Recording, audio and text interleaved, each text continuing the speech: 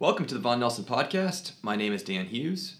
My guest today is Stephen Davis, Portfolio Manager for the Small Cap Value Strategy. Welcome, Stephen. Thanks for having me, Dan. For those who are consistent listeners to the podcast, Stephen this is his first time on the show. He is actually our newest named Portfolio Manager. Stephen was named Portfolio Manager with the Small Cap Strategy at the beginning of 2019 after about 9 years at Von Nelson. He's been an analyst historically focused on the small cap value, and as he's done a wonderful job for us, it only made sense to finally slide him up. So welcome, and certainly welcome to the first podcast. All right, thanks. So let's dive right into the small cap world in particular. So small cap had a quite a downtrend in the fourth quarter of 2018, and we've seen a pretty sizable reversal year to date in the Russell 2000s. Can you, at a high level way, identify any catalysts that you've seen that have really spun this space right around? Yeah, sure. From a very high level, the market was oversold on financial conditions that didn't quite yet match the price decline in the market. And I say yet. In the last 2.5 months, we've had an agreement on China currency manipulation. We're nearing a trade deal with China. We've got decent U.S. jobs and pay data. We've got the Fed vice chair speaking to the fact that Fed is obviously keeping an open mind regarding strategy and tools. This all looks to us like the Fed is leaning back towards liquidity backstop mode. So, the whole rate, liquidity, fundamentals debate seems to be getting pushed towards more favorable financial conditions at the moment, but this can change daily. And it's interesting that you say that, right? And you talk about the Fed's open-mindedness and potentially looking at another liquidity backstop. I think one of the things that we've talked about at length on this podcast is looking at the small cap index as it's in terms of its composition, and at any given time, we're talking plus or minus a couple percent off about 30 of companies that are loss makers, right? There are these businesses that are not profitable. Does the Fed's continued liquidity backstopping allow a lot of these companies to continue to exist, and then is this a big part of why we've seen a real reduction or lack of quality in the Russell 2000? It's a good question because there's always been debate on why there are so many unprofitable companies in the small cap indices, and I would say it's TBD on whether or not the impact from the Fed backstop keeps zombie companies public for longer. I would say the small cap indices are a combination of marginal companies that have been around forever would have no earnings or no earnings power. You have fallen angels from larger indices. You have moonshots such as clinical stage pharma and biotechs, and then you have accounting treatments that show negative or no GAAP earnings, such as REITs. Most of that is structural. Some of it's cyclical. Right now, contributing to, I think, the overall crappiness of or lack of earnings for the small cap indices is near the end of a business cycle. You have bigger companies saying, or bigger companies saying, we have a lot of bad business units. Let's get these off our sheets and spin them and make them look attractive to smaller. So you have a lot of crappy spinoffs that have happened with bad earnings, bad outlook, et cetera. So I think that's contributing near the end of the cycle right now as well. Right, and so those companies get stuck. They're just mired there, and they're not moving. And then how much of this is also looking into the replenishment cycle and the lack thereof of new businesses that have come in, or lack thereof of new businesses that are desirable to own or have fundamentals that that are supportive of ownership in the small space. Yeah, the latter part of that question, which is having fundamentals that are actually ownable for what we do here, which is obviously looking for good companies, looking to inflect higher in terms of returns, growth, intrinsic value. Very few of them, if they are, they have 5 to 7 times debt loads, and they've come from private equity, and they're kind of stuck in public markets right now. I think the interesting thing on the replenishment cycle, and we hear this a lot, new companies looking to go public now, they're filing confidentially, and they're only using banks for stabilization in trading, essentially. They're going direct, and there's other factors that I see, other structural factors going forward. They're going to change how we've replenished indices, versus the past. We've also seen private equity-backed holdings, like we talked about, change hands amongst owners privately, and then publicly. So those companies are not coming public; they're just changing hands.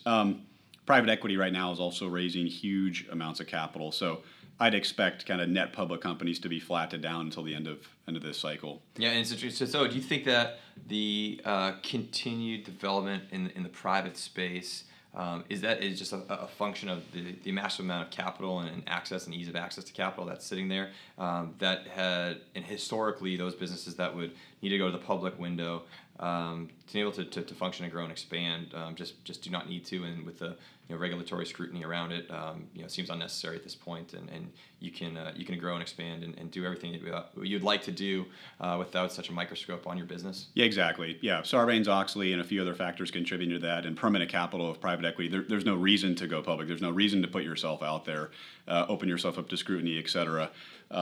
It's an interesting time right now, but yeah, there is no catalyst or no driver to say, well, gee, I need to be public because of X, Y, and Z, other than clinical stage pharma and bio companies that just need capital. Right, of course. Okay, good. So, one of the things that we talk a lot about at Vaughan Nelson is the approach of trading time for value. And I think we've got a pretty consistent measure of that across. If you have a conversation with anyone or one of a number of folks on the team here, but I'd love to hear your take on it. Can you just expand upon that idea? What are we trying to accomplish at Vaughan Nelson? Walk us through this whole concept of trading time for value. Yeah, in thinking about trading time for value and what it really is, it's not knowing exactly where the share price is going to be in the next 6 to 12 months. That's very different from knowing what the intrinsic value is going to be over time. And maybe you don't have a catalyst in that time frame, but you have a very strong understanding of what a company is worth, what a company will be worth intrinsically, a company's business, the industry structure, and the path to achieving growth in intrinsic value, kind of 12 plus months out.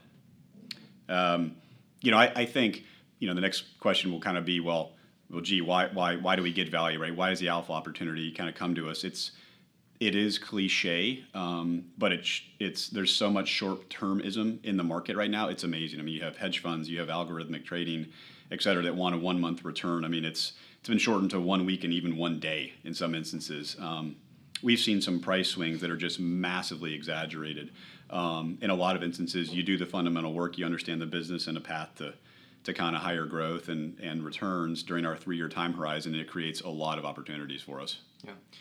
So if I'm going to loop together two of the ideas that you talked about today, really thinking about the overall depth of quality inside the small cap space, and then taking a look at the idea of trading time for value, and what separates those companies that you have perceived with value. How do you find quality businesses, right? That allow, and it's particularly in small cap, that allows you for that mechanism to exist, to go ahead and find those positive characteristics that are going to ultimately allow you to take out time and time for return. Yeah, and I'd say, like most things in this market, from 2016 to now, I can't give you kind of a blanket statement as to what the characteristics are broadly of those companies, but generally it's putting in the time to understand the business, the context and the history of that business, management and the strategic direction today versus the past, quality of business, et cetera, and then looking forward a year or so and being comfortable with little or no return in the near term,